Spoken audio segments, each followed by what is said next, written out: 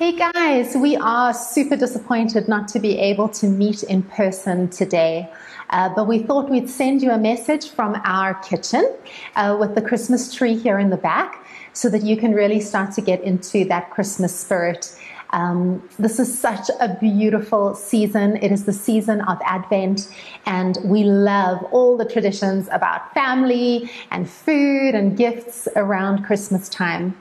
But this morning, I really want to focus on a few reflections from Scripture that really just pull our attention and our devotion right onto the real meaning of Christmas, which is, of course, our precious Jesus. So around this time of year, from when the kids were really little, they are given on the 1st of December, we put up the Christmas tree, and they are given an Advent calendar. And that starts the countdown until the 25th of December. Each day they open a little window and they get a little treat, a little chocolate, and it's one day closer to Christmas. Christmas is coming, and it builds up the sense of anticipation and excitement. Advent means coming in Latin, and for us, it is a period of preparation for the celebration of the birth of Jesus, to retell and to remember this wonderful, awe-inspiring miracle. He's coming, he's coming. 2,000 years ago, the miracle and wonder that the King of Kings and Lord of the whole universe was born as a vulnerable baby in a cattle barn surrounded by dried grass and dung, that he left behind his divinity and took on humanity so that he would not leave us separated and broken and in the mess of sin, but come into our world to rescue and save us and make him one with himself. I pray that the wonder of this Christmas story, just like little children are surrounded by this wonder at Christmas, that your hearts would be stirred by the wonder of the miracle of the Christmas season. Can we be overcome with beauty and wonder for the story of Jesus again? I want to read two scriptures.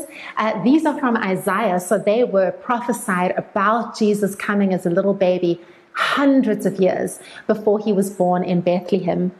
Isaiah 7 verse 14 says, "The virgin will be with child and will give birth to a son, and we will call him Emmanuel."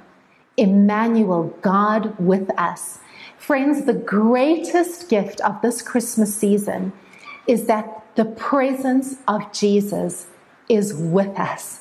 Jesus himself, joy, Prince of Peace, the love of God with us. And may you be aware of that greatest gift, the presence of the Holy Spirit with you during this Christmas season.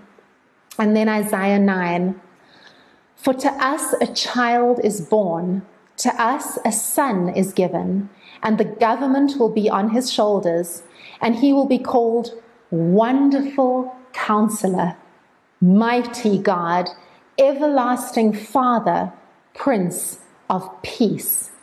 Of the increase of his government and peace, there will be no end."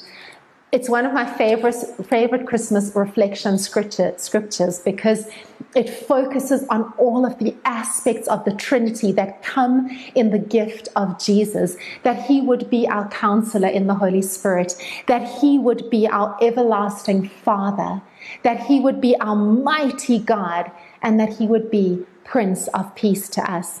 And it ends with saying, the increase of his government and peace, there will be no end. You see, Advent is not only about Jesus coming as a little baby and the story 2,000 years ago, but actually it is also about anticipating Jesus coming again, the return of our King of Kings and Lord of Lords, where he reconciles everything in heaven and earth and restores it to its original purpose. You see, friends, we live in the kingdom now and the kingdom still coming. Through the gift of salvation, we receive oneness, union with Jesus. We receive the kingdom of heaven as we are seated with him in heavenly places, and his spirit being in us, bringing the kingdom of heaven here to earth through our lives. We get to experience the miraculous. We get to experience the authority and the atmosphere of heaven, the very atmosphere of King Jesus himself in our lives and through our lives. And we get to see the restoration and the reconciliation of people and circumstances to God through the gift of salvation. But when Jesus comes on the second coming, when he comes as King of Kings and Lord of Lords, all of creation will be in perfect harmony. All will be restored to its original purpose. Friends, he is still the one that brings light in the darkness. I want to quickly hop to Genesis 1, where really the story began at the very beginning. The story of Jesus began in the very first word of the scripture and the very beginning of time. In the beginning, God created the heavens and the earth. Now the earth was formless and empty. Darkness was over the surface of the deep, and the Spirit of God was hovering over the waters. And God said, "Let there be light," and there was light. God saw that the light was good, and he separated the light from the darkness. He spoke the word of God, and the light was separated from the darkness. Now I want to parallel that with the opening of John 1, where John tells us that it is Jesus that is the word of God. This parallels Genesis 1 so powerfully. The word was first, the word present to God, God present to the word. The word was God, in readiness for God from day one. So there in this mystery of the Godhead, the family of the Trinity, we see the Father, the Son, and the Spirit at the dawn of creation, Jesus himself being the Word. Everything was created through him, through Jesus. Nothing, not one thing came into being without him. What came into existence was life, and the life was light to live by. The life light blazed out of the darkness, and the darkness couldn't put it out. The life light was the real thing. Every person entering life, he brings into light. He, Jesus, was in the world, and the world was there through him, and yet they didn't even notice. That night in Bethlehem, there were some shepherds in the hills and some wise men watching the stars that noted that the King of Kings and Lord of Lords was born on that wintry night. But most of the world didn't even notice. He came to his own people, but they didn't want him. But whoever did want him, who believed he was who he claimed, Son of God, and would do what he said, he made to be their true selves, their child of God selves. For you and I who have believed in Jesus, who have received the gift of salvation, friends, we've become our true selves, our sons and daughters of God selves. You see, the Word, Jesus, became flesh and blood, and he moved into the neighborhood that Christmas Eve, that Bethlehem evening. We saw the glory with our own eyes, the one-of-a-kind glory, like Father, like Son, generous inside and out, true from start to finish. You see, Jesus is the Word that brings light. He is the light that pierces the darkness.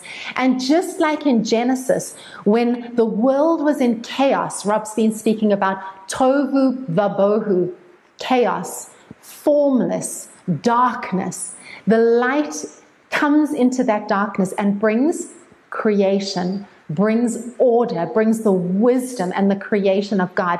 That is what Jesus is still doing inside you and me, friends, in our lives, through our lives, looking at the chaos and the darkness and just the craziness around us. He is the light that pierces that darkness, that brings peace and order, that brings the realm of the kingdom of heaven through the Holy Spirit into those spaces, bringing the wisdom of God, the truth of God, the beauty of God, the healing of God.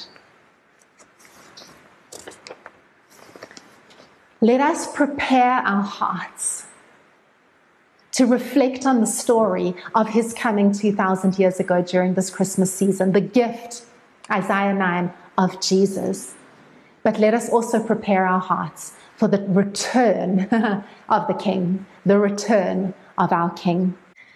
And friends, as we look to 2022, I want us to reflect on the story of Mary. And you can find that in Luke 1. Go and read it in your own time. But it's this beautiful story of Jesus' mother, this young teenage girl. She must have been 14 or 15 years old. And the angel of the Lord appears to her and tells her she is going to be the one to birth the Messiah, the Savior of the world.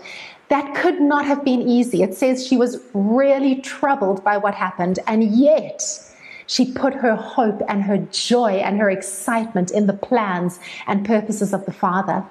So the Holy Spirit overshadows her, and Jesus is born within her. And in that moment, she becomes part of the great story of salvation, the plans and purposes of the Lord in her life and through her life throughout history.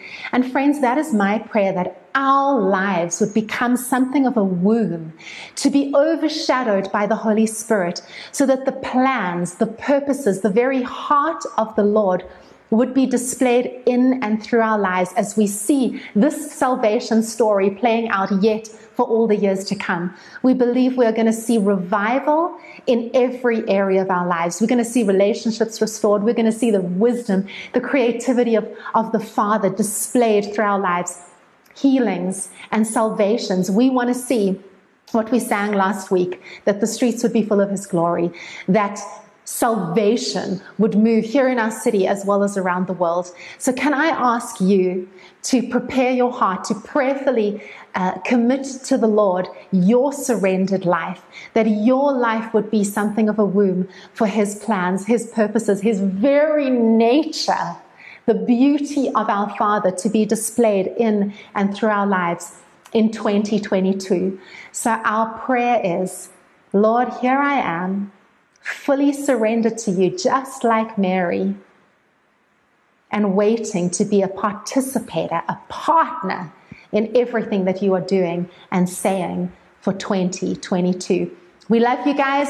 Rob is sitting here in the kitchen with me, sending so much love to you all. Have a blessed, a safe Christmas season. Enjoy the gift of his presence with you. We love you. We'll see you in January.